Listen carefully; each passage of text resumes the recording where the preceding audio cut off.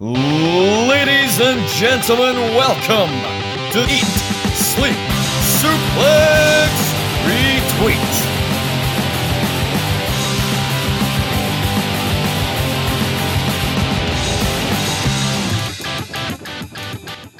Hello everyone, and welcome to the latest edition of ESSR Central here on the Eat, Sleep, Suplex, Retweet podcast feed. I'm your host, I am the main man here, as always, Stephen Wilson. And as usual on ESSR Central, we are here to give you all the latest news, information, rumours, anything, complete nonsense it could be, who knows? That could be a game we play. Guess the nonsense, but that's that. No, a joke. No, news, rumours, everything here on the latest ESSR Central. But before I kick off with that show and introduce you to the two gents who will be helping me digest the news, you can find us on all good social media platforms. Couldn't get my words out there. Facebook, Twitter, Instagram, at Suplex Retweet. Everything going on there. You can also subscribe to us. If you have not subscribed to us already, hit that big subscribe button on whatever platform you use. In fact, go on to Anchor, go on to Google Podcasts, go on to anything and hit subscribe on them all, even if you only listen on Spotify. It gets my stats good.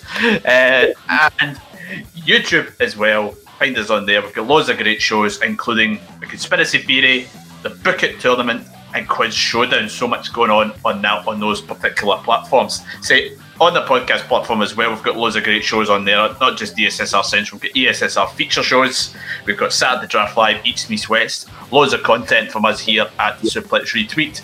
Now, the two gents will be joining me on this particular show. I'd like to think of them as the Pat Patterson and Gerald Briscoe to my Vince McMahon and anybody who was a fan of the Attitude Era. It's the two Davids. It's David Hockney and David Campbell. Gents, how are you? Baxi Pat. All right, guess I'm Gerald then.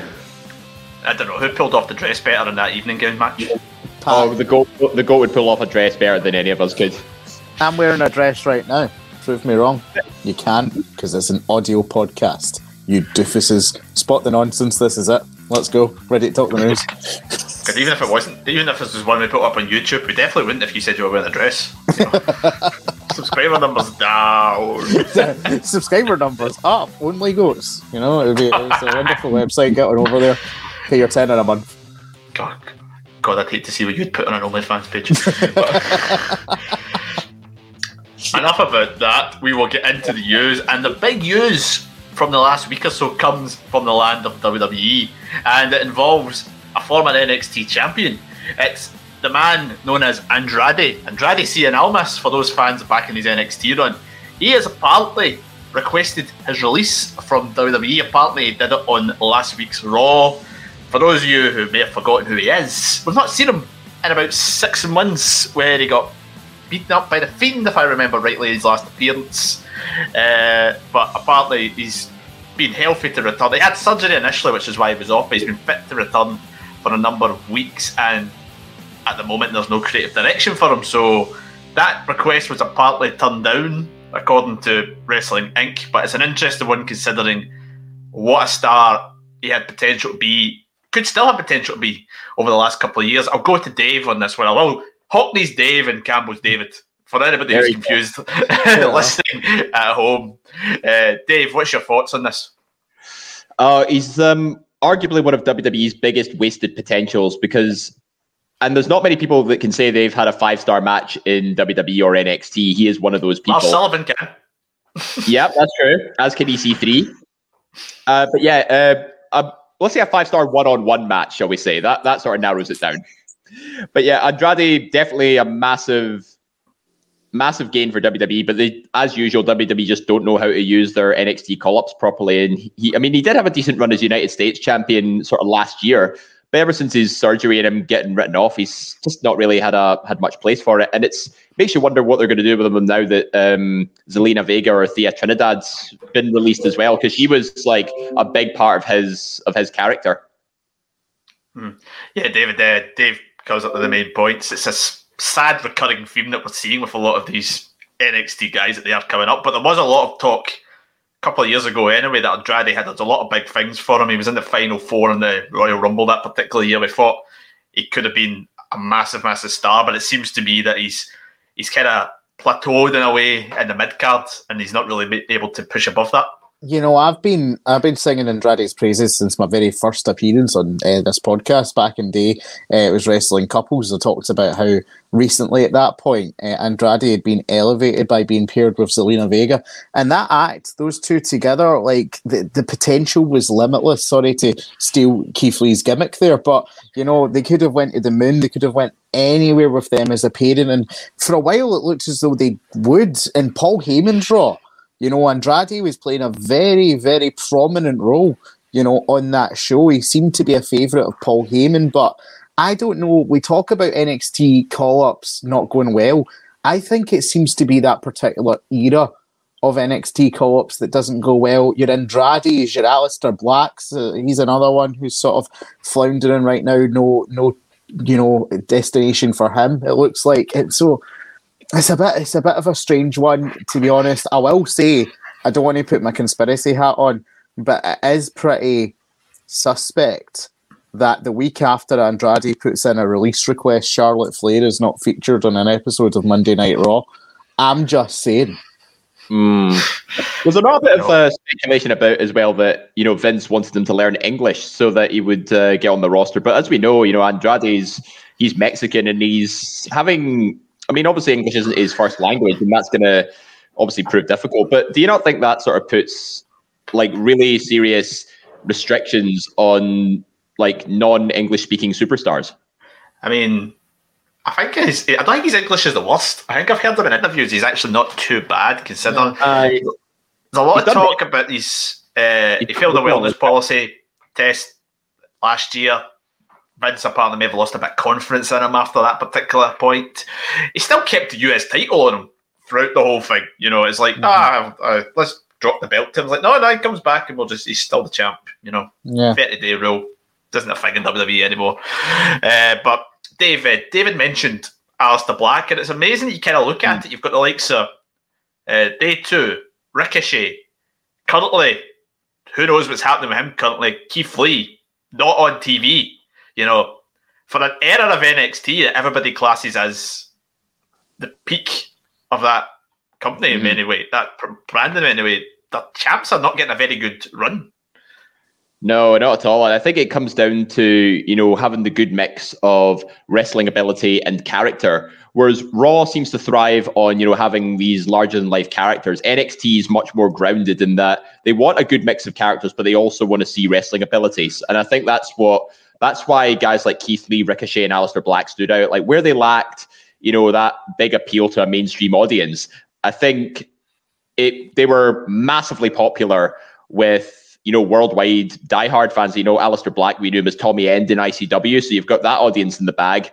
Ricochet obviously is Prince Puma and Lucha Underground. You know, he's got a following there. And Keith Lee, you know, he's just a worldwide sensation as like, you know, he redefines what a big man's supposed to be. So there's there's no reason why these guys shouldn't be featured on primetime TV and given the best booking. And listen to the names that Dave said there. Like there's little, you know, common factors in that. Because you can say, okay, Ricochet doesn't have the best mic skills. Maybe that's why he's off TV. All right. But then you look at Keith Lee. All right, who can cut a promo like no one's business, and he still can't get time. You can maybe say for Andrade, he doesn't maybe have the character work there, but Aleister Black's character was one of the most marketable and unique characters WWE has in their roster. So there seems to be no through line with these guys as to why they can't be successes on the main roster, which for me is even more worrying. Because is it the fact that they're all from NXT? Is there something in Vince's head where he views NXT call-ups in a different light than we do? Like, there has to be something that's going on there, because it's happening too many times and too frequently now for it to surely be a coincidence, you know? I do think the one winner in this potential scenario, maybe it doesn't look a winner right now, is Andrade. Because if you look at the two sides of the coin, if he does stay in WWE, you've got to feel there'll be some play for him, considering as well who his other half is. No disrespect to Andrade, a very talented man, but if she becomes disillusioned, she's the star of that division. You know, that's a big blow for WWE. Yeah. But on the flip side, if Andrade was to go, he would be no shortage of offers. His run previously when he was in New Japan is brilliant. AEW would come knocking at it. He could be a world champion in AEW in about 18 months' time if he wanted to. Yeah. So he's the potential big winner out of this one. So WWE are backed in their corner. I mean, do you see a potential Andrade coming back after WrestleMania type idea? I'd hope so. Like, They might really hope so. They might as well just press the reset button with him after WrestleMania, because obviously, we're in WrestleMania season. Cards have got to be on the table. Like, matches have got to be made. Let's wait till WrestleMania passes. Then, when fans start coming back, maybe he'll fit better into the programming. And I don't even like that though, because it's like you're not going to reset too many people, because we know there probably will be more call-ups after Mania, because that's just the way they work. They like their shiny new toys. So are we going to hit the reset on Andrade, as well as Aleister Black, as well as Keith Lee, as well as, if I think that Rhea Ripley won't get called up till after Mania, like we won't see her debut in Raw till after Mania at this point. So is this just going to be an influx on people, these people coming back with new people? It's not going to happen. Someone's continuously going to get left out of the shuffle. And I do think what you're saying, Stephen, is right. Andrade might be the big winner out of this, and so might Tony Khan, Tony Khan. Man needs to learn how to cut a promo, but we'll talk about that later. 9 days! 9 days, Stephen! Dave mentioned about attendances, David, and a lot of the big rumours that we've had over the last few weeks is regarding the attendance for WrestleMania. Obviously, WWE have announced for weeks that they are intending to have fans at that one. Yeah. How many fans was the big question? There was a lot of chit-chat that were hoping to fill Raymond James Stadium up to 75%. The big talk today, apparently, is that WWE on both nights of WrestleMania will have 25,000 fans at Raymond James Stadium each night, which roughly is about just over a third of the stadium capacity, so a good bit shorter than that 75%, but when you've not had fans for that long, anything's better than nothing.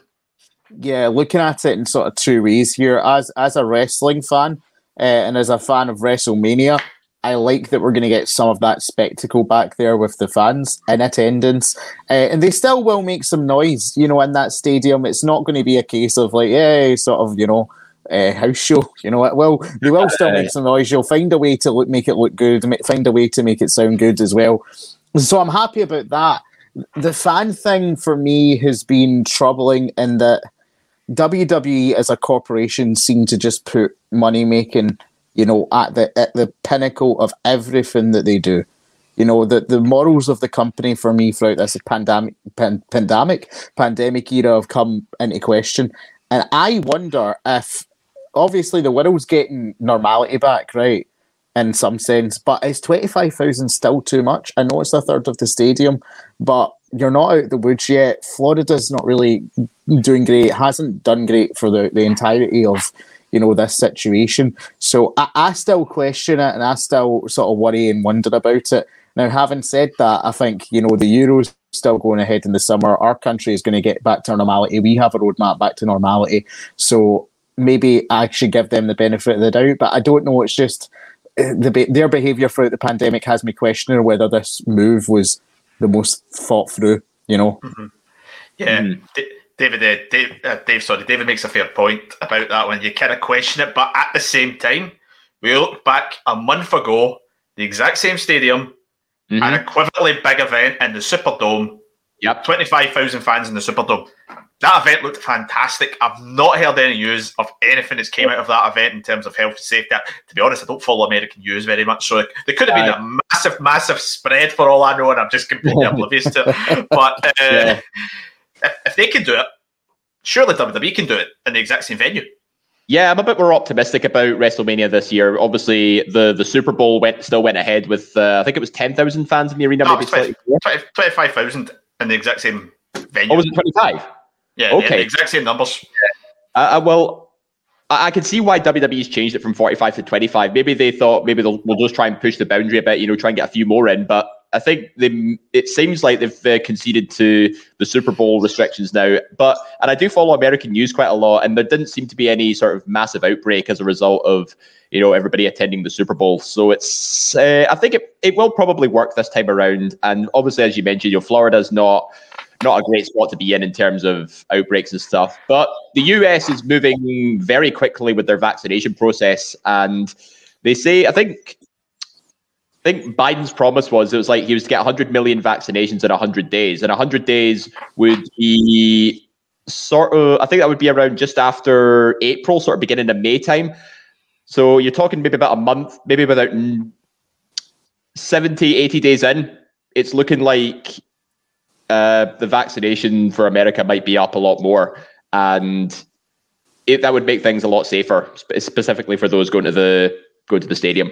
I mean, the one thing I have read is apparently Florida have had some sort of dip recently. I don't know where the dips came from. I don't really. It's like I say, I just look at North Lanarkshire when Nicola Sturgeon announces it, like, oh, no. The local newspaper in Glasgow says that my neighbourhood is the cases are so low they're practically non-existent. Not a newspaper, it's a website. Glasgow Live is a website. Okay, website, newspaper, potato. No, it's not. Anyway, I digress. On this, I'll go back to you, Dave, on the subject of WrestleMania, and we've had this week announcement of a big match for WrestleMania. I say they could have made this a lot bigger. Let's be brutally honest. They had this subtle thing at the start of Raw. It's going to be Drew McIntyre getting his rematch for the championship against Lashley. We had a feeling this was going to happen. Maybe they could have done it a bit better. Drew's got a match with Sheamus at Fastlane on Sunday. Surely they could have had some stakes in that one. Easily, yeah. I mean, that was a golden opportunity to make Drew versus Sheamus. They could have added a stipulation to it. They could have added winner becomes number one contender. That it sort of merges two storylines in one. And Sheamus has said he wants to get the WWE title. So this would have made a whole lot of sense. But now they've just said, nah, Drew's just getting it. It felt a little bit deflating, knowing that. I mean, it's great to see Drew getting a title match against Lashley at WrestleMania, like in front of an audience as well, like he should have done last year. It just seems it seems like they just sort of threw something and hoped that it would stick. Like, there's not been really any credible build towards it. And that's why we like to often watch the product. We want to see stories told. We just don't want matches to be announced randomly. But so I've got mixed feelings about it. I mean, I'm happy Drew's getting his title match, but the way it was done, kind of questionable. Yeah, David, that's kind of like, Dave summarised a lot that's kind of been criticised about this WrestleMania build. I mean, it genuinely kind of seems that it points to just going, right, can we do this? Can we do that? Can we do this? Can we do that? We're 4 weeks in. Yeah. Is it 3 weeks now? We're in 4 weeks of WrestleMania. And the card is still very, we don't actually have a great idea other than what's announced what's going to happen, which is quite concerning given what WrestleMania is all about. I think there's been 2 good stories told on the road to WrestleMania. I think the Roman Edge Bryan stuff has been interesting, and it actually is the only interesting facet of Fastlane coming up as well. And I have enjoyed the Randy Orton Fiend stuff. That's been a long-term story, that's continued on, and it's clear where it's going, and it leads to the exciting, the speculation. What's the Fiend going to be like when he comes back? What's Wyatt going to be like when he comes back? So those have been told well. Apart from that, it's been a total and utter omni-shambles, Stephen, without to put it kindly. I've tried to be kind about WWE. I enjoy watching WWE. I enjoy watching wrestling. I don't like to be down about wrestling, but they've failed the fans in the road to WrestleMania this year with not giving us anything to sink our teeth into, as someone said earlier on, not giving us anything to invest in. If I had the opportunity to go to WrestleMania, imagine I was living in Florida with all the money in the world, I would be struggling to find a reason to buy the ticket for that event, because you've given me no reason to care about your supposed main event of Drew versus Lashley.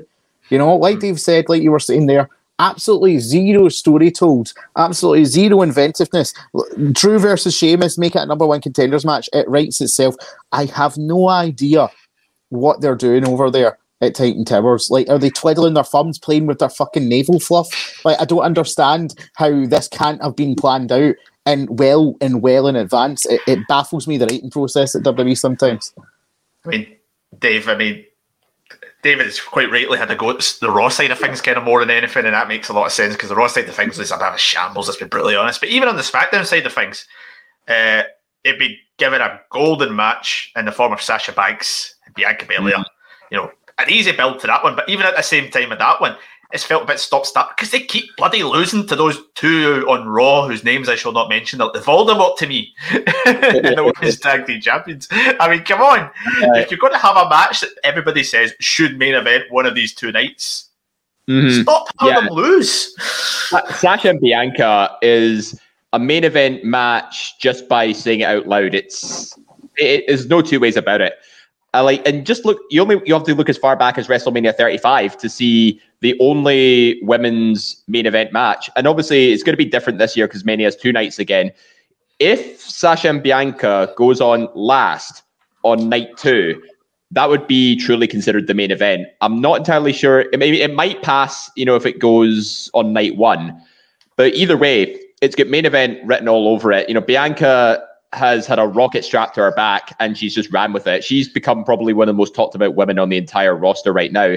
She's got a great opponent with Sasha Banks ahead of her. But this whole build, they've been teaming more than they've actually been feuding with each other. And I think they're really just trying to sort of plug holes right up until the sort of last stretch before Mania. And quite rightly, Stephen, you said they keep losing and it doesn't help either of them. Instead, it actually makes, the two Voldemorts, the women's tag team champions, look stronger than they are. Well, the build's been so shit. And Dave, you're saying it's a main event match. To me, right now, it's not a main event match. To me, it's a match I don't really want to see. Yeah, it should be a main event match, but they're really sort of digging a hole for it. When they booked it was a main event match. It had the potential for the main event match, but the way they've booked it since then, I feel like the SmackDown writing team are so focused on this Edge, Bryan, Reigns feud. Some of the stuff on SmackDown's kind of felt second fiddle. I mean, we've got teases of some stuff on SmackDown with Kevin Owens, Sami Zayn potentially happening again. There's a lot of tease on that. Yeah. So, I mean, and you've got two women who are infinitely better as heels. Both of them are baby faces in this feud. It's can you imagine, the Boss and the EST, like heel characters just clashing? That's money. That's golden TV, yeah. Instead we get whatever that is. They've not got any, let's be honest, they've not got any faces in the women's division really on SmackDown. They've got the Riot Squad, kind of. WrestleMania, there's only 4 matches announced for WrestleMania as it stands. We've talked about the 3 matches, David, but the other one for the Raw Tag Team Championship now features the New Day, who are champions once again, taking on the team of AJ Styles and his bodyguard, Omos. A formula they've done before. We talked about it the other day from WrestleMania 29. They kind of had this. Big E made his debut in a tag team championship match. Yeah. Omos is in there with arguably 3 of the best wrestlers on the roster. Yep. Big pressure for him. I like it. I might be one of the only people who likes it, but I like it an awful lot. I think that if there's 3 people I trust to make a thrown together feud work, it's Kofi Kingston, Xavier Woods, and AJ Styles. The 3 of them ooze charisma. This heel character that AJ's playing is very entertaining. The New Day can cut a promo on anything and anyone. Like you said, Omos is going to be protected. He's got 2 guys who he's facing off with who are going to bump around like crazy for him. I think this could be a very entertaining feud. I'm upset that Styles isn't getting a more prominent match at WrestleMania. Maybe, but as he said, the tag team titles is one of the only prizes in WWE he hasn't yet won. So from a storyline point of view, it makes sense for him to go after them. I don't mind this at all. I hope Omos is good. I hope he's good at what he does. Because if he's shit, then, I hope he's like the ground. I hope he's like Shaq. Because Shaq overperformed the other week. I did not want to see Shaq wrestle. I was very vocal about saying I could not give a heck about Shaq. But hey ho. Dave, do you think the Hurt Business could get into this match too? This has sort of put the Hurt Business status in sort of an unknown, because I really hope that the Hurt Business had a bit more momentum going into WrestleMania. I mean, obviously Bobby Lashley as WWE champion is a huge boost, but it kind of leaves Cedric and Shelton hung out to dry a bit, for the sake of a New Day, an 11th New Day title reign, just so they can face AJ and Omos. It's, again, very, very weird booking to say the least, but I'm excited to see like Omos finally compete in a match. And there is, as Goat said, there's another story behind it, that AJ is looking to become a Triple Crown / Grand Slam champion by winning the tag team title. So there is something there. I think, again, just the way they came about it, still a bit questionable. It's like what we said before, there doesn't seem to be any genuine build or story behind it. They're just having to shake things up a bit so that they can get the matches that they think that we want to see. They seem, David, to have some idea what they want to do. Kind of, they see wee bits of it. I mean, Asuka's back now as well. We hopefully maybe see her, but she's kind of targeting Shayna and Nia, and the part match is Charlotte. Is a 4-way potentially in the works there? This goes back to what I was saying. I'm questioning Charlotte Flair's status right now, because why else would the Asuka Shayna feud be continuing? You know, if it was meant to be building towards Charlotte, it's a very, very strange situation they've got over there in the Raw Women's division, and it does throw in question marks about what's going to happen at Fastlane on Sunday.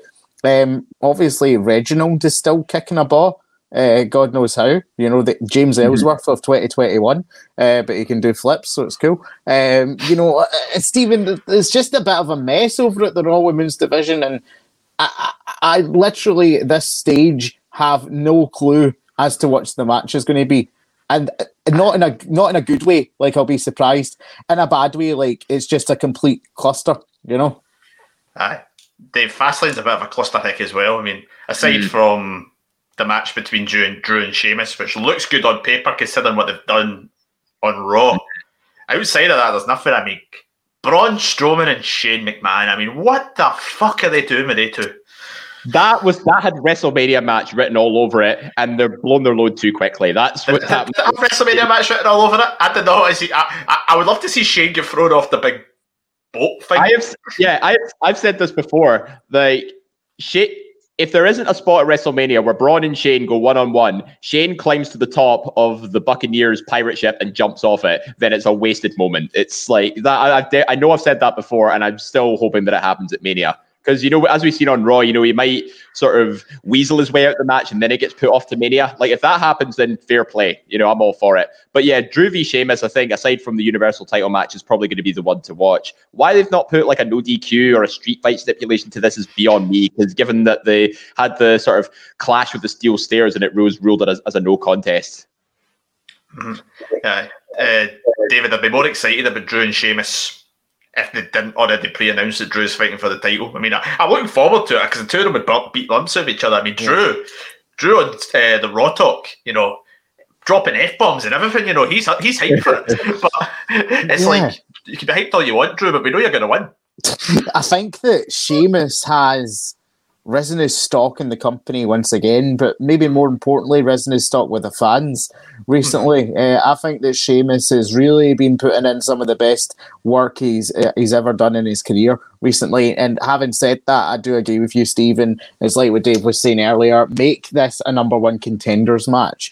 You know, make this a no disqualification match. Give me some stakes here. Give me some reason to care. Because to me, it feels like the story they're going to do now is Drew beats Sheamus.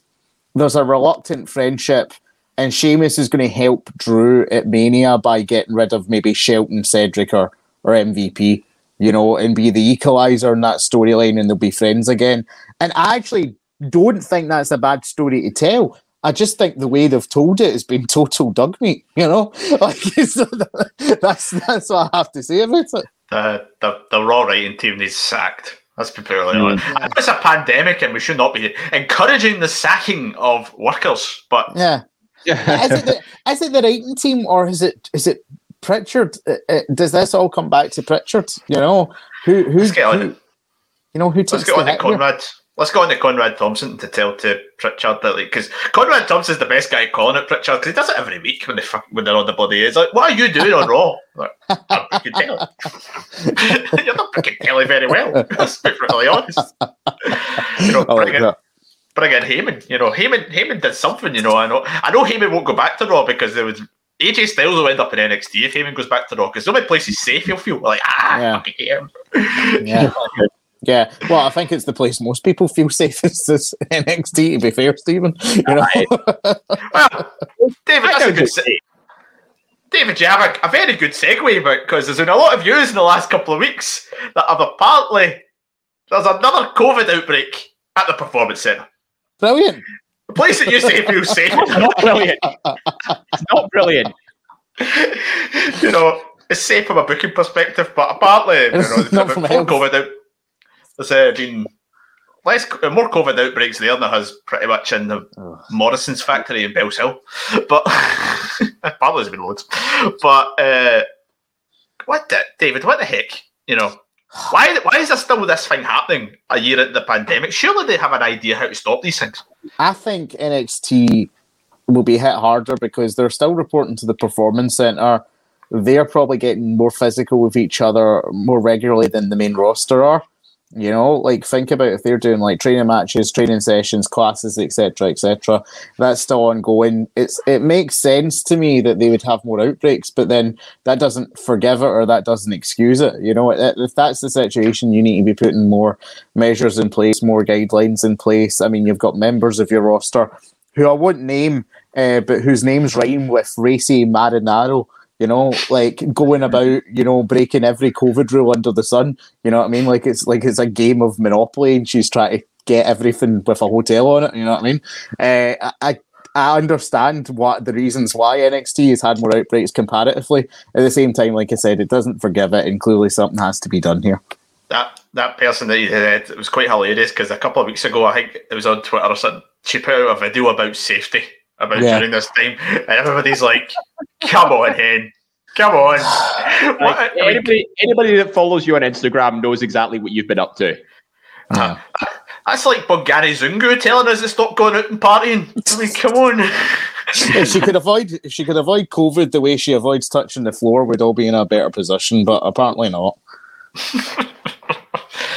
She is good at avoiding eliminations, but she is good. She's very athletic, to be fair. We could be talking about anybody here. I mean, we're not actually names. We're talking about, so anyone's name could rhyme with Daisy Darinaro. You know what I mean? Like anyone. And our boyfriend used to be in Lucha Underground, so we can put that name. We could be talking about Taya Valkyrie. You know, who knows? Irish guy. The friendly Irish plumber, yeah. Forget what his name was. Rick O'Shea, I believe. Big Trev. Oh, how we laughed. Spot the nonsense. Dave, what's your thoughts on this COVID outbreak apart in NXT?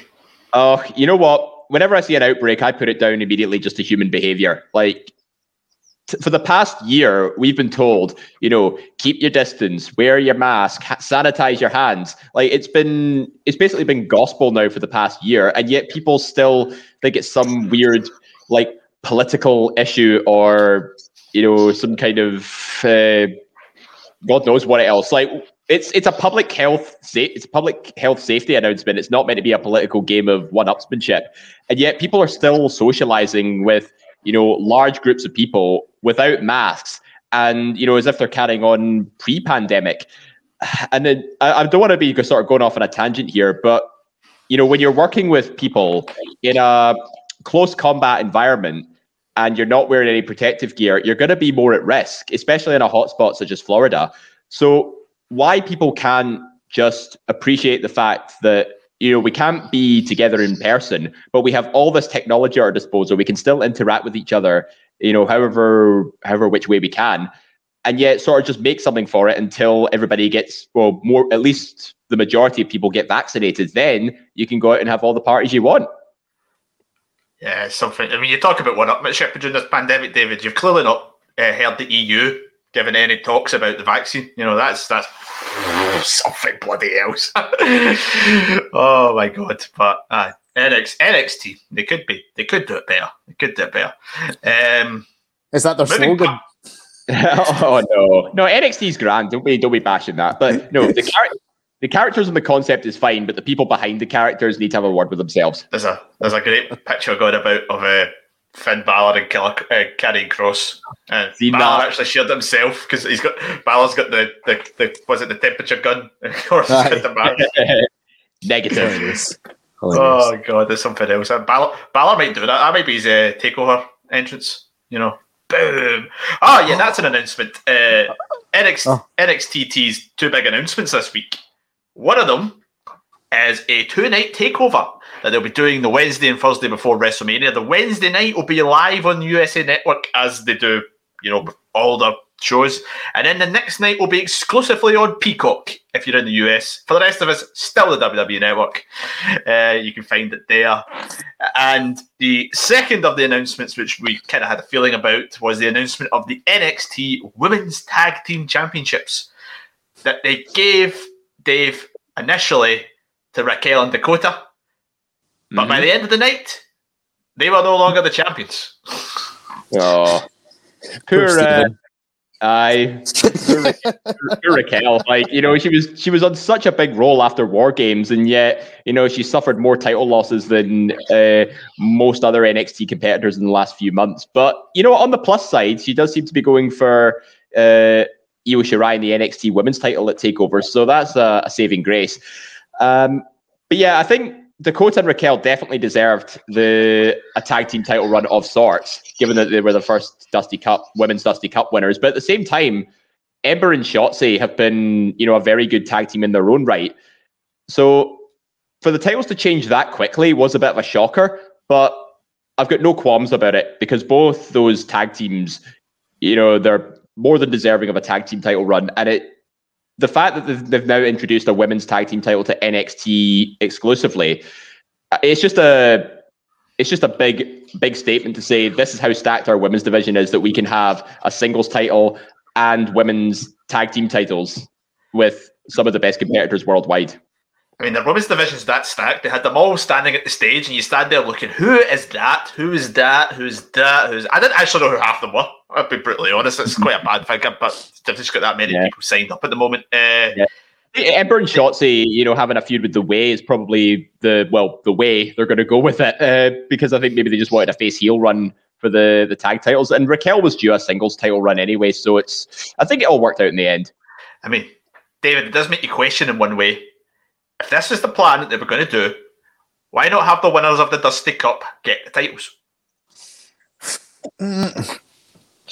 I get why, because it gives you, you know, it allows you to have Nia and Shayna come back to NXT. I do think that match could have been booked better, don't get me wrong, but I don't think the concept and the story is bad in itself. I just like we said a lot today, the way it was pulled off was bad.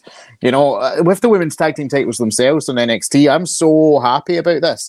We look at that 2-day takeover, and you think about the number of potential matches that could be, you know, how that card could be dominated by women. You know, we're probably going to get Io versus Raquel Gonzalez, a women's tag team title defense, the Xia Li story continuing on the night. You know, there's so many ways that they could go with the women's division in NXT. And when you compare it to what's happening on Monday Night Raw, a 3-hour show, when you even compare it to what they're doing with the women's division on Friday Night SmackDown, it is a complete eye-opener as to the way that certain people view and treat women within that company. Like we talked about John Laurinaitis coming back to WWE, and this is, I think, is part of the problem. NXT has a very modern outlook on what wrestling should be, and knows that the women's division isn't just a division in itself. It's half of the population of the world, and theoretically could make up half or more than your roster on any given day. WWE still view it as a sideshow and an attraction on the main roster. I mean, you've got people like Johnny Ace who decided that company policy was to hire models to wrestle instead of actual wrestlers. Not a good sign. Not a good sign.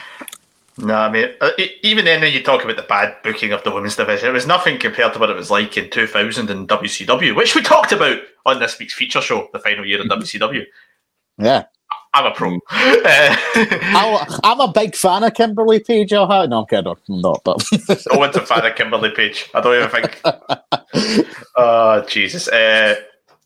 Dave, stand and deliver. The name of the 2-night NXT TakeOver show. I mean, it's an interesting move that they've kind of went with. I think you've got to say that they've maybe done it for two reasons. One, obviously, WrestleMania is a Saturday, Sunday. They can't do the NXT TakeOver in its usual spot. And the second is they're pushing the fact now that they're on the Peacock service now.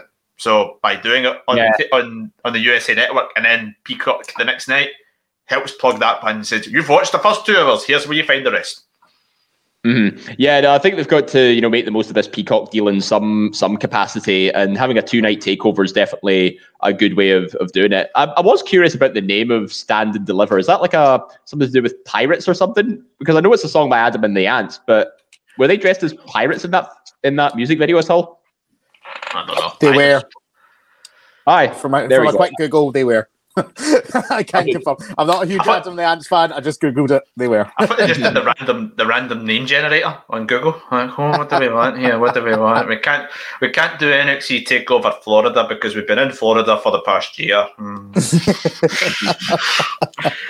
could have got to Tampa Bay again, but then again, if they're still filming at the Performance Center, that's They're not even going to be in Tampa Bay. They'll probably record it they'll probably do one live, and then they'll probably do one live actually. Yeah, no, I think they've got to make the most of the USA Network deal that they've got going, and also streaming on Peacock. So it's kind of like, when they first started with the USA Network, I think the first hour was on the network, and then the second half was on USA. So it's just sort of getting that sort of cross broadcasting to try and maximize viewers, not just from the USA but from around the world as well.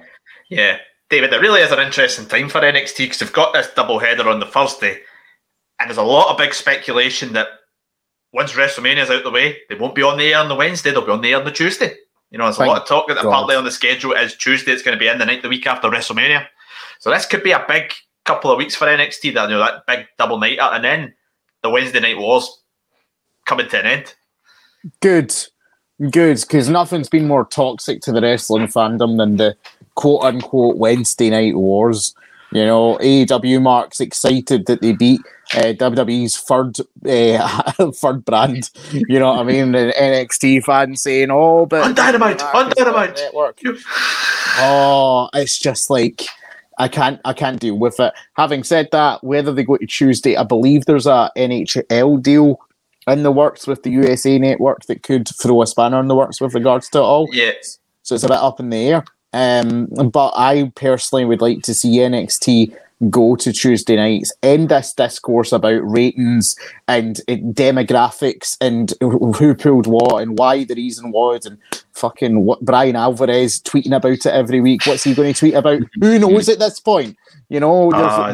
Oh, what an absolute terrible person. But anyway, yeah, I'd be happy for it to go to Tuesday.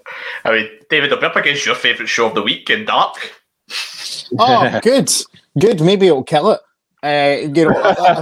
I heard they're on a higher level now. They have a second Dark, because that's what I was asking for. Jesus, wet. Oh, we'll talk about that briefly later on. We've got one more item of WWE news that I want to talk about, Dave, and it's post WrestleMania. It's that time of the week, of the period, whatever the heck I'm going to call it, where WWE need to figure out where the hell they're going to hold their programming during this pandemic, because obviously they're still not going to be on the road. Currently they're in the Tropicana field, which they won't be able to use after WrestleMania. So where are they going to go? According to John Alba, they've been rumoured that their new home is, I may pronounce this terribly, please correct me, the Yuengling Center at the University of South Florida. The Yuengling. Spell it again. Yuengling. I think it's the Youngling Center. Youngling, yeah. Younglings. You killed the younglings. You killed the young. Ewan McGregor laughs when he says that line. Killing younglings. Anyway, formerly known as the Sundome. It's formerly known as the Sundome. I'm going to call it that. A much better name. I quite like the Thunderdome, actually. I think Thunderdome sounds better. Well, they're still going to call it the Thunderdome, but the venue used to be called the Sundome. Let's call it the Thunder Sundome. Combine the two. That sounds like the ending to an Avengers spin-off. Avengers Thunder Sun. So, Dave, are you glad to see they're kind of holding off still on the resumption of the live schedule? Yeah, definitely. I mean, not until the pandemic's fully under control, enough people are vaccinated. That's when I think they'll be safe enough to go back on the road. But keeping it in Florida, it's actually a big relief for a lot of the talent. I think we've talked about this before, because going on the road, it's mentally exhausting, it's physically exhausting, and they're competing near enough 300 days a year.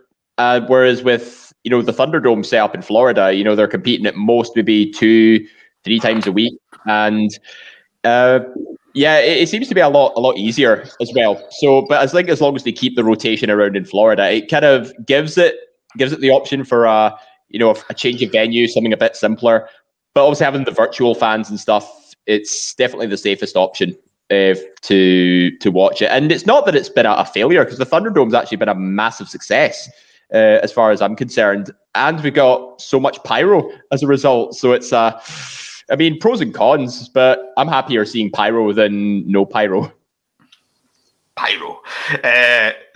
David, how long could you anticipate this Thunderdome thing will last? Because obviously, let's be honest, this time last year, people were like, WrestleMania will be in June with full fans.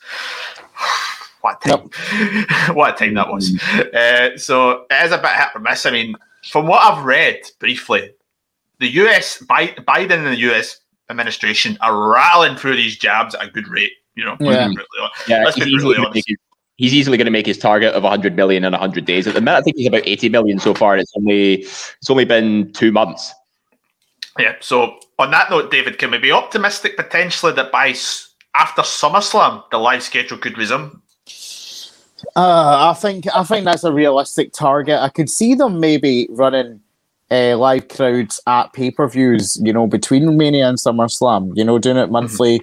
Could get in buys from people traveling to Florida if travel opens up in the US from other parts of the US. If they're avid WWE fans, they could just wait to SummerSlam and then do that as like the soft reset for fans coming in. My question is, to what extent do WWE want to reopen the house show circuit? Because we've been told that they've got record profits now in this era. The house shows were losing money. It was reported for WWE. Dave's already talked about talent morale and what it was doing to talent in terms of injuries and wear and tear and stuff like that.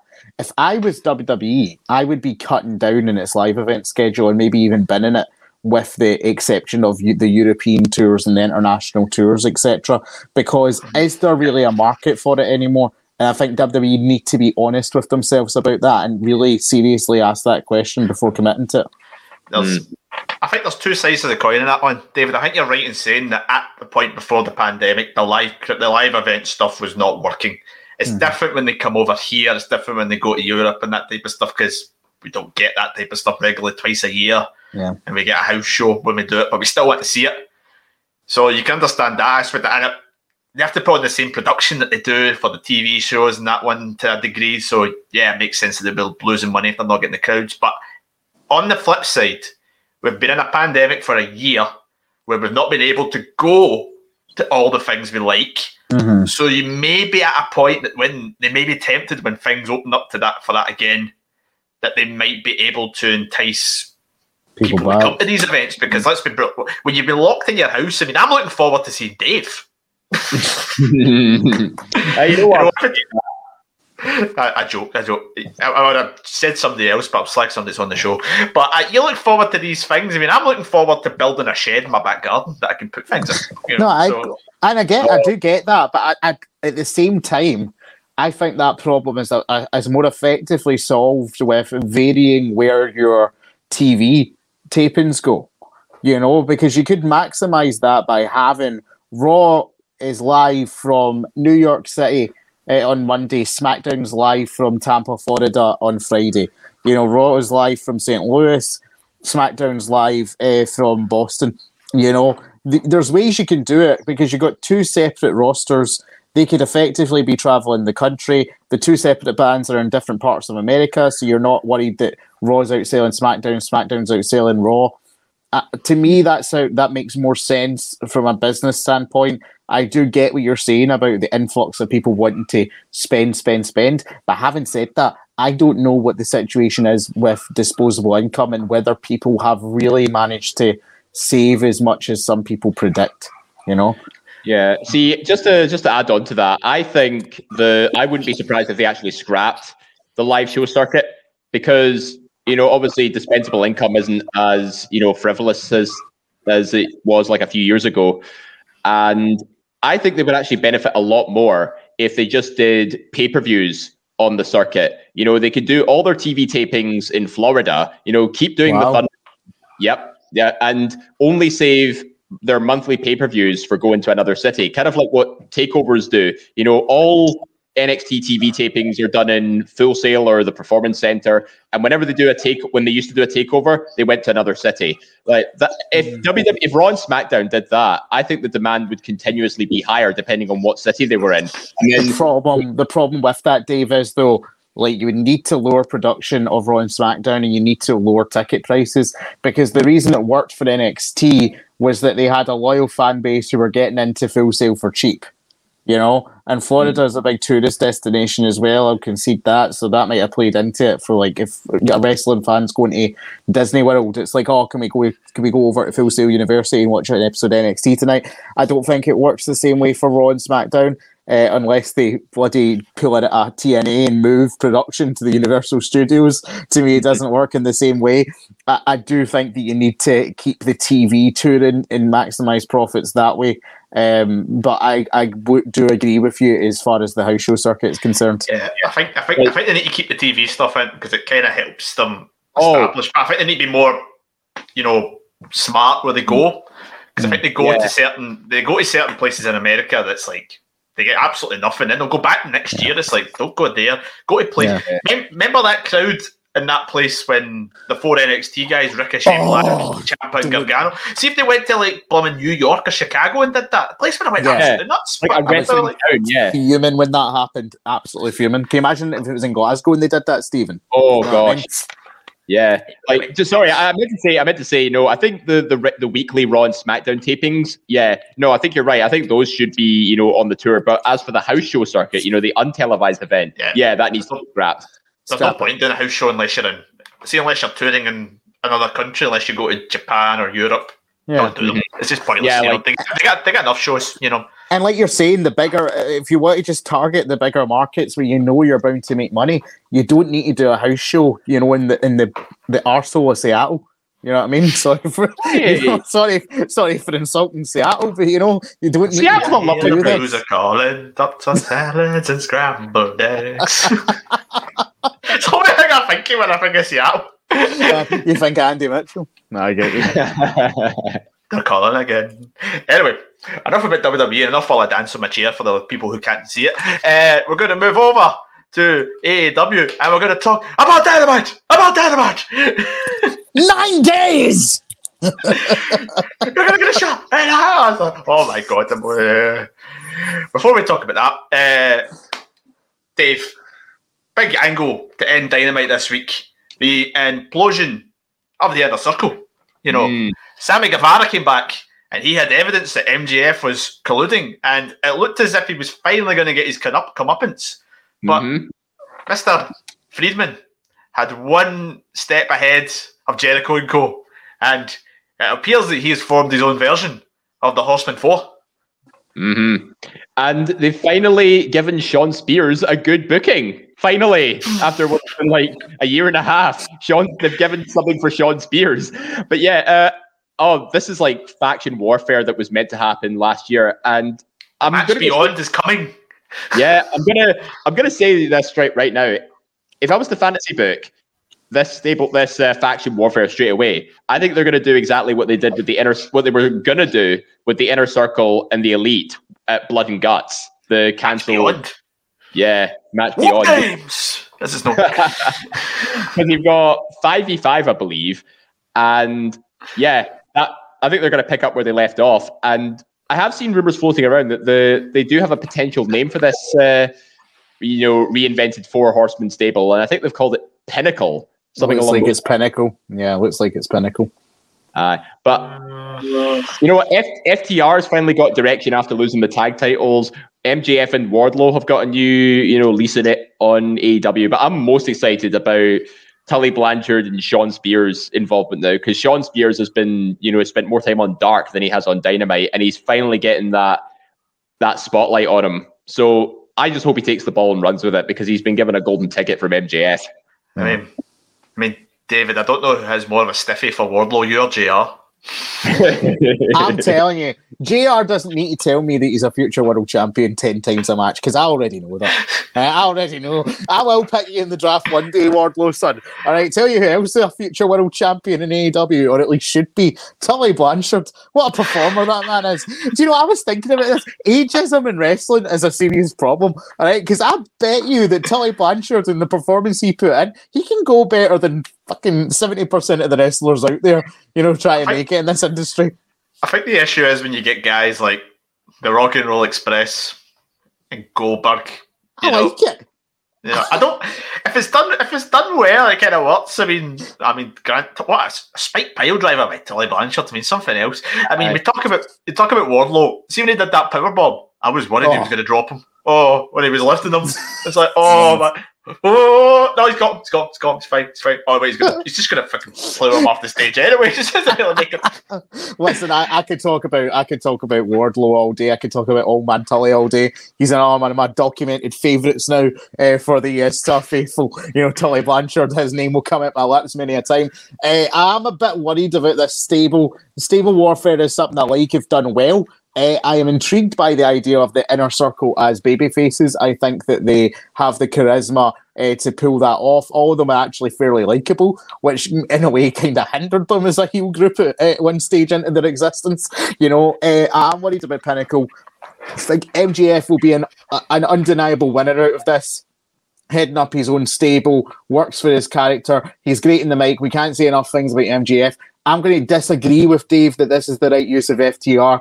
And I'll tell you for why. The Young Bucks are considered a main event attraction in that company. They're considered to be the head of the tag team division. They're able to main event shows. Why are FTR not considered in the same light? Why are FTR playing second fiddle in a stable to MJF? Are we going to see the identity of FTR be stripped away so that they can be merely hired guns to another character? Yep. That is not what I wanted to see for FTR. You know, so I am a bit worried about this. MJF will be a winner out of this. Wardlow will be a winner out of this. I don't think Shawn Spears will be, and I really question FTR's involvement. Overall, it'll be interesting to see where it goes, though. I mean, David, the point you make about the Bucks and FTR, there's one big difference. The Bucks run the company and FTR don't. Yeah, it's a joke. No offense to the Bucks. The Bucks are good, but they're pushed too much in your face sometimes, I feel. It's divergent a wee bit because I really have a problem with the Young Bucks and their presentation in AEW TV. I do not know who the Young Bucks are. I haven't seen the Young Bucks, and I shouldn't have to watch a YouTube show. I shouldn't have to see their full work to realise, oh, this is just the Young Bucks. Like, they're neither heel nor face. They're just Matt and Nick.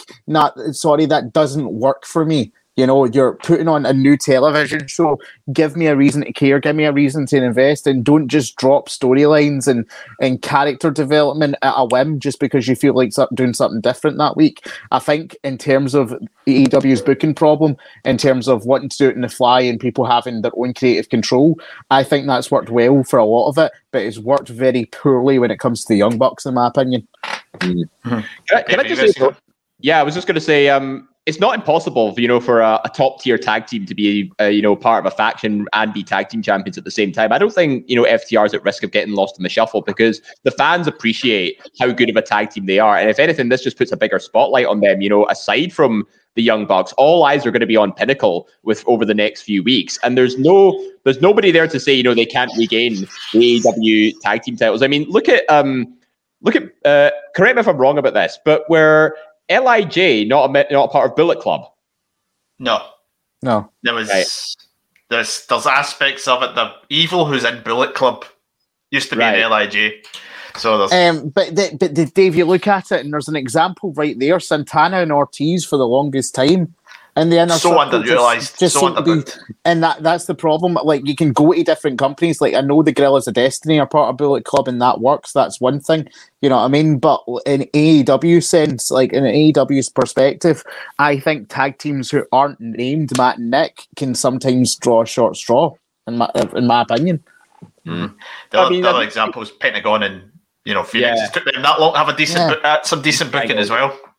But look at, I think Inner Circle, like Santana and Ortiz are sort of playing second fiddle in the Inner Circle because the Inner Circle is 90% Jericho. That's why it's That's why I think they've been lost in the shuffle a bit. Yeah, but Guevara's managed to shine, and MJF has managed to shine, and even Hager to an extent. You know what I mean? Wardlow as well. Wardlow's came out like he's earned $1 million recently. Yeah, as you mentioned. And we talk about how great their tag team division is. They have talent. Sorry for ranting here, but like there's certain aspects of AEW that frustrate me probably more than WWE because I've been burned by WWE so many times. It's kind of saying that this is a young company, it's a new company who should be doing stuff great, and they have a lot of talent in that tag team division there.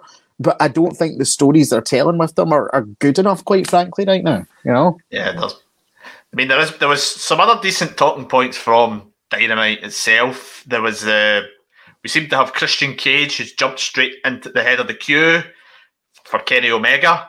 Mm. We also have the very hilarious Maki Ito. I can't never pronounce her name right, but Maki Ito, yeah. Maki Ito. David, we talked about this the other day actually. Yeah. Hilarious presentation. Terrible microphone shot. Oh, the microphone shot was utterly dross. It was bad. It was really bad. Having said that, this woman can save the AEW women's division. She is entertaining as hell. Grant McRobbie is right about this woman and singing her praises. Maki Ito, when she came out singing karaoke, continuing to sing that theme song, that is wrestling to me. And I will say AEW does right with comedy a lot of the time because it's just so good, it's so fresh, and right now the AEW women's division is probably looking the strongest has been since its inception, because you've got Baker, who I've criticised in the past, who I still think can be an effective heel. Thunder Rosa's a great talent. They've got Serena Deeb still sort of loosely associated with them. I don't know what's going to happen with that. Maki Ito looks great. Hikaru Shida should drop the belt immediately. But apart from that, there's wonderful talents there. It's good stuff. Because Dave, one thing is, it's a big week for that division. Because next week, the main event, Dynamite, not this week. This week, actually, tonight, as of the date we're recording, we're going to get the Dentist versus Thunder Rosa, who we interviewed before there was a pandemic last year. One of the last interviews we did before the pandemic hit. But yeah, they two are going to face in the main event. It's a massive opportunity. Unfortunately, Maki Ito is away back to Japan, so we don't know when we might see her again. But it's the thing is, Dave, the Joshi wrestlers, when they came in last year, when they first started, we didn't know much about them, and we're kind of like, well, these people are just being chucked in because they're good, and Kenny Omega apparently likes them. We didn't really know much about them, but now that we know a lot about them, then we've got to see them a bit more in that tournament. We kind of see what they can offer, and they've got fantastic potential if we can see them a lot more once travel restrictions loosen a bit.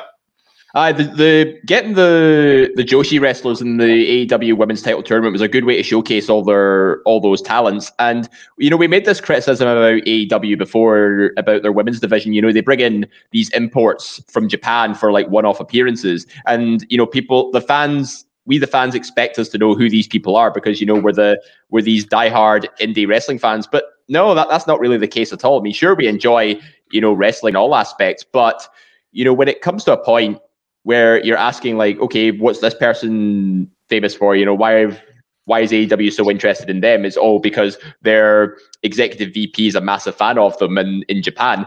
It's just really hard to sort of get invested in them. But the tournament sort of turned all that around, and the addition of Maki Ito, that sort of displayed, a female wrestler with character. She goes off on ranting, swearing, roasting. People love a good roast. I don't know about you guys, but I love a good chicken with some mashed potatoes and gravy. Nice roasted lamb, some rosemary, some red wine. Yeah, beautiful. Beautiful. I had a conversation with Laura, my other half, the other day, and she's like, I could have a roast every day. And she literally just went, I'll have chicken on the Sunday, I'll have ham on the Monday. I was just like, I'm hungry. I'd love that. I was going to say, if you take if she wants a roast every day, just insult her all the time because there's different interpretations of roasting. Shitty dancer, fuck you. If you've not watched that bit from Being the Elite, that video with her in the Dark Order, John Silver's a star in the making. He was loving it. Yeah, dancing away. If they get those characters shining on AEW TV, their women's division will benefit massively from it. And they can get away with, swearing and roasting because it's a TV 14 show, am I right? Yeah. Yeah, they swear all the time, Probably Kenny Omega asked Don Callis to 69 him. Get away with this type of They can get away with this type of stuff. But one thing as well, Dave, that they've got a chance to give them a bit more platform, because this week saw the debut of AEW Dark Elevation. You know, because they've already got Dark. Let's elevate it a bit. You know, by bringing the Big Show in. But from what I've seen, it's apparently what Dark is with all that wrestling that they chuck in, like plumbing, just in your face. Mm-hmm. But they do a bit of character stuff in it, you know. So if they do that, I'd be happy with it. Just get rid of the Dark. I don't care for Dark. It's 3 hours of my life I'll never get back. Yeah, I think you really don't realize like how stacked AEW's roster is until you've seen both Dynamite and Dark. But Elevation, you know, I hope it actually elevates a lot of characters. I think the first match I saw was I think Jungle Boy came out and he was against Danny Limelight. Yeah, Danny Limelight, because it was Matt Sydal that went against Michael Nakazawa. It's this is a good opportunity for characters like Matt Sydal to, you know, sort of regain their characters and stuff after. Yeah, like Matt Sydal's never had a million chances in his career. Evan Bourne. But I'm quite curious. I'm more interested in, you know, Paul White's involvement with Elevation more than anything, because, you know, obviously he was the biggest talking point of the last couple of weeks. He was the biggest signee to AEW since Moxley or Jericho. And I'm interested to see like how Paul White's contribution, you know, affects Elevation. Will it draw in more figures, and will it help, you know, develop characters of somewhat underutilized talents? So yeah, it's definitely worth watching. I mean, David, one thing I wouldn't mind it if they had that. If they keep with that whole bits of storyline with that wrestling, be fine. Just cut down a lot of the guff that Dark hasn't let. But tell Tony Khan to stay in the back. I mean, come on. You can clearly tell his Impact adverts have been well professionally done. You know, but when he did it off the cuff like that, you know, oh my God, Tony, what are you doing? Stick to your strengths. Go backstage and promote. Oh my God. It was dreadful. It was utterly appalling. Like, it's not hard. Like, they say the best thing with wrestling promo was to get your point across, like, nice and concisely. You know what I mean? He was 9 days. 9 days. Oh, 9 days. That's he just shouting it. And I'm like, what's he playing at? Like, honestly, what is he doing? On Dynamite, you're going to get your shot. On Dynamite. On Dynamite. Like, just tell us what's happening. You know what I mean? Instead of the ramblings of a madman. Stop talking about the open record. You know, it was horrid. And I will say for Dark Elevation, I hope it's good. You've said it's good matches to start it off. I will say WWE Superstars started off with a main event of Matt Hardy versus The Undertaker. So a lot of shows go downhill. You know, that's all I'm saying. I mean, one thing you can criticise the McMahons for a lot of things, but they're very concise and clear with their promo work. You know, except for Shane last week. You know, I think Tony Khan went to the Shane McMahon school of promos that they opened. Like, are they texting each other? Like, which one of us can get our point across in the longest winded way possible? You know what I'm saying? Jesus Christ! I'm not calling you stupid, Braun. Fuck off, Shane. It's been some week for AEW. I mean, Revolution apparently got the best buy rate the company's had ever. 125,000 buys could net the company about $2.5 million. So they're doing pretty well in terms of these things. You know, imagine how much they would have got if that explosion had worked. Even though it was at the end of the show, it wouldn't have made a blind bad difference if people would bump It's such a good match up until that point as well. It's class. It's like you know, it's a big crescendo of, you know, great pay-per-view booking, great matches, and then you start to reach that crescendo point, you just get somebody sneezing. That's what like what that finish reminded me of. Oh jeez. Away from the big two companies, we've got some other bits of news before we round off the show. And David, two wrestlers from your favourite promotion in the world are now tag team champions in Impact. Yes, the team of David Finlay with the famous dad. Yeah. Finlay's son, if people who don't know about David Finlay, and Juice Robinson. Hornswoggle has a brother? I know, it's mental. Finjuice. Finjuice, yes. They are the Impact tag team champions. They defeated the Good Brothers to officially be known as tag team champions. They will apparently be taking that championship back to Japan. What's your thoughts on this, David? Oh well, as someone who's been following Finjuice for years, I can say like the sky is bright for these two. No, in all seriousness, I have seen a bit of both. Juice Robinson, like, because back in the day, was in NXT obviously, and has made a name for himself in Japan, which is good for him. David Finlay has established his own legacy out with the shadow of his father. You know, I think it was good for him to go to Japan to make that name in the Indies, rather than, you know, he's a second generation superstar is what WWE would have done with him. You know, so I like this. It speaks more to the crossover between promotions that we've seen happening recently. Like an Impact Japan deal has been talked about. Obviously, we've seen the guys who just lost the Impact Tag Team titles, the Good Brothers, playing a big role over in Dynamite and the Kenny Omega storyline.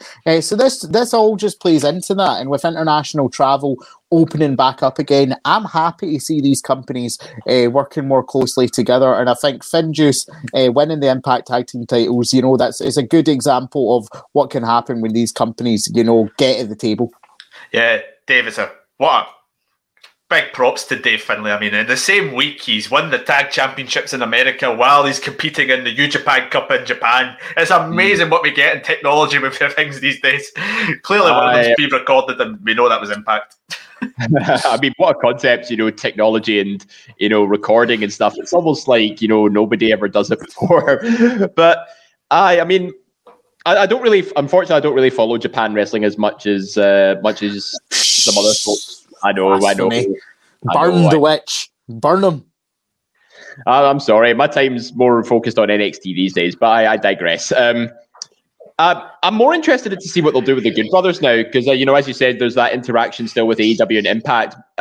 My immediate thought was, are they actually going to end up challenging the Young Bucks once Death Triangle gets their shot from winning the Casino Battle Royal? So, I mean, it opens up a whirlwind of possibilities for the Good Brothers. Like, how much more are they going to get involved in AEW, or are they going to go in a different direction in Impact? So that's what I'm curious about. Just while you say that, there's another tag team that's been used as a lackey for someone else in AEW Dynamite. I'm just saying they were a lackey in WWE as well. But I'm not saying the WWE are much better. I'm just pointing out. I mean, one realistic thing they could do. I mean, this is something that when Grant hears me say this, he'll be salivating at the lips. If Good Brothers want their tag championship back, they need to go to Japan to get it. You know, so.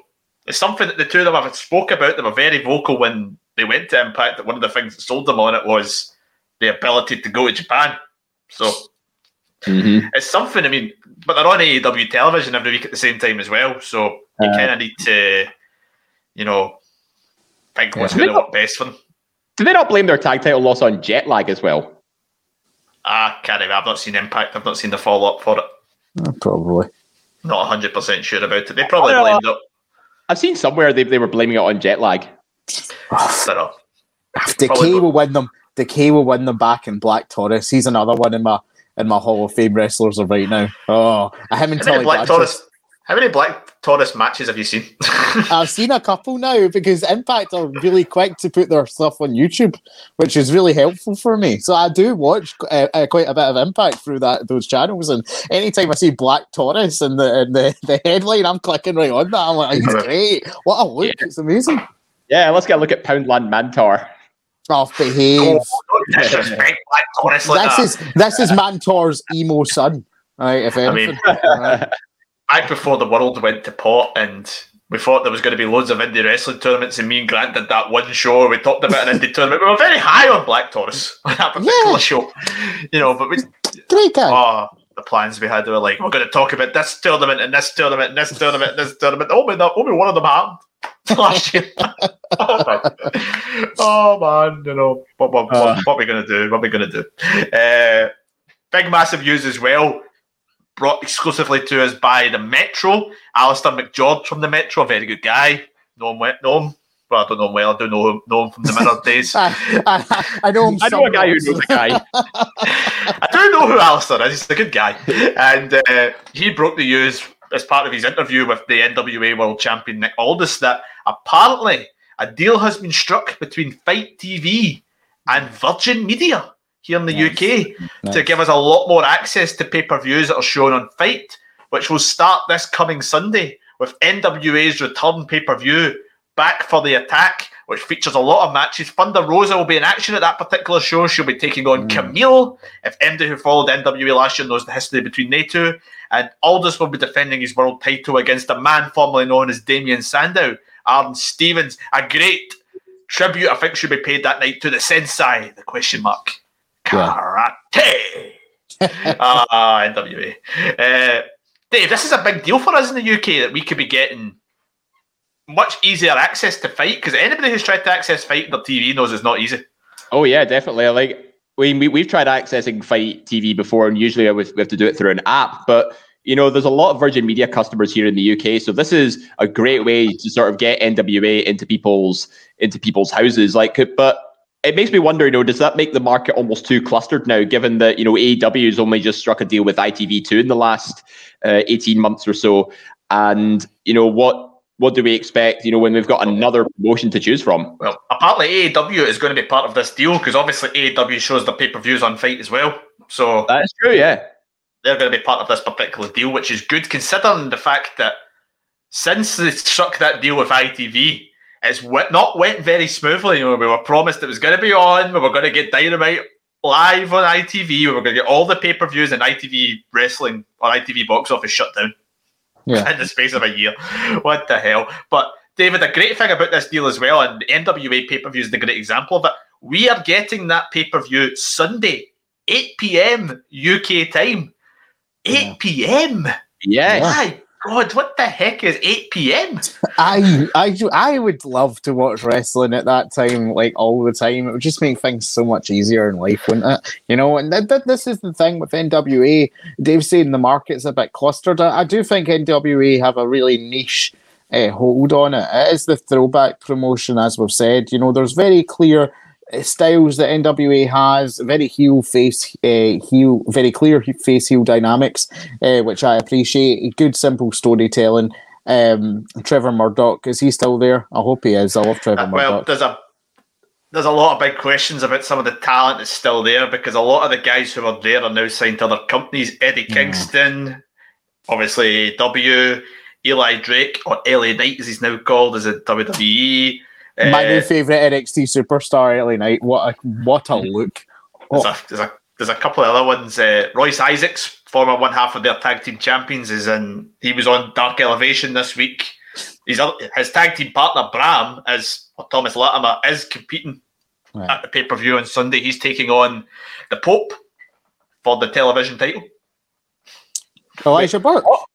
Elijah Burke. Wow. Oh, good stuff. I liked Elijah Burke.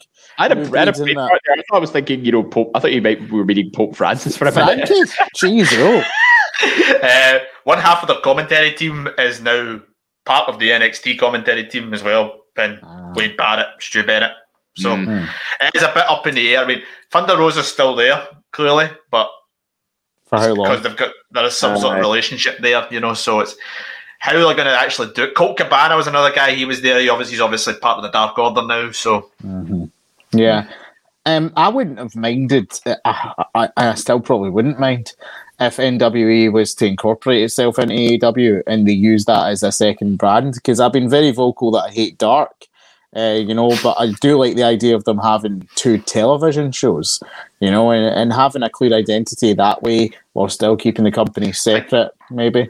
I think the problem with Dark is I kind of specified it earlier. Is you watch Dark and it's just there's like 20. Feels like 20 wrestling matches in like 2 hours. I mean, yeah, I'm all for lots of wrestling matches on the TV show, but you got to structure it in a way that makes you kind of grip. Straight wrestling on a non-pay-per-view show. It's a complete hodgepodge. Aye. And it means you have to sit and watch QT Marshall every week. I mean, yeah. Come on, QT's all right. No, he's not. Oh, come on. You're not a fan of QT Marshall. I mean, at least the Dark Order turned it around. At least Evil Uno is entertaining now, as opposed to when they first had him, when he had all the creepers around him. Yeah. Hey, look, I'm not saying I'm a fan of QT Marshall, but I don't dislike him either. No. They're going to have him feuding with Dustin Rhodes. Exciting. Up, I mean, at least Cody's got a decent feud with Pentagon coming up soon, based on Pentagon insulting his unborn daughter. In a very WWE very cheap heat. Cheap heat with no crowd. or very little crowd. I wonder if that'll get the Wrestling Observer newsletter's most disgusting promotional tactic of 2021. Using it won't because it was a throwaway. It won't get anything. Plus, Dave Meltzer bloody loves Kenny Omega's there. Dave Meltzer loves it. But anyway, great for us because the Fight TV deal, we're going to be able to watch it directly. I'm assuming it's directly on our Virgin Media boxes, you know. So if you've got Virgin Media, like myself, you'll be chuffed. You know? Absolutely chuffed. If you have BT like Dave, no, I've got Sky. I've not got BT. It's just as bad, you know. Sky Q, you know. I don't know what's happening with Sky, but on that particular note, that is us here on this week's edition of ESSR Central. I hope you've enjoyed as we've tried to digest a week's worth of views in an hour and a half. We always do our best, but if there's anything that you think we've not talked about, anything you'd like to discuss as we have talked about it, as I said, we are on social media, Facebook, Twitter, Instagram, at Suplex Retweet. We can talk to us about anything. Messages or DMs are open. Just don't do anything dodgy, please. We are also on YouTube as well. You can get so much content from us on there. We have the conspiracy theory that I was on the last one with David. Yeah, very enjoyable show. Very good show. Mm-hmm. We have the quiz showdown. I hosted the last one. There's a recurring theme here. Very good show. There's the Book It tournament where the final is pretty much everybody here. And I'm very much looking forward to that. Like, do you guys have any shots at each other? You know, leading up to that final. It's all been said. I said it on the semi-final. You know, I'm just gonna rock it. Yeah, I've said my piece. I'm just gonna wipe the floor with you. Very good. Okay. Fair enough. But yes, anyway, that's all the stuff on our YouTube channel. There's loads of there. We've got the retro old reviews. We're bringing them onto there. They were part of our old extra feed. We're going to put them onto YouTube every month for there for a bit of an extra content to you as we get closer. Everybody likes to hear about old retro wrestling, you know, especially from the 2000s where wrestling was really, really on par. And that subscribe button is there. Please hit it if you've not hit it before because you get so much content from us every week. You know, we've got this show, we've got the feature show, a recent one that came out this week on the final year of WCW. If you are not somebody who watched WCW, I would recommend listening to it. You'll appreciate we're all right now. When you listen to that particular show, you will appreciate what we've got right now going on. It's so bad. Next week on that show, we're going to be looking back at WrestleMania 17. Oh, looking forward to it. It's going to be a fantastic show. WrestleMania 17, arguably the best WrestleMania of all time. We've also got Saturday Draft Live every Saturday. We've also got East Meets West, which comes out quite a lot with the New Japan Cup in full flow. Those guys have pretty much loads to talk about when they come on. They've always got bumper shows, these guys, when they do shows, because Japan just chuck stuff at them. Like, see what happens, you know. Let's give Scott and Grant some work. I've still been on. I won't hold against them. But that is pretty much everything from us here. For myself, Stephen Wilson, I'd like to thank my panel. First, David Hockney, thank you very much. Thanking you. And David Campbell, thank you very much. Don't go chasing waterfalls. I've been Stephen Wilson, of course, and we will see you next time.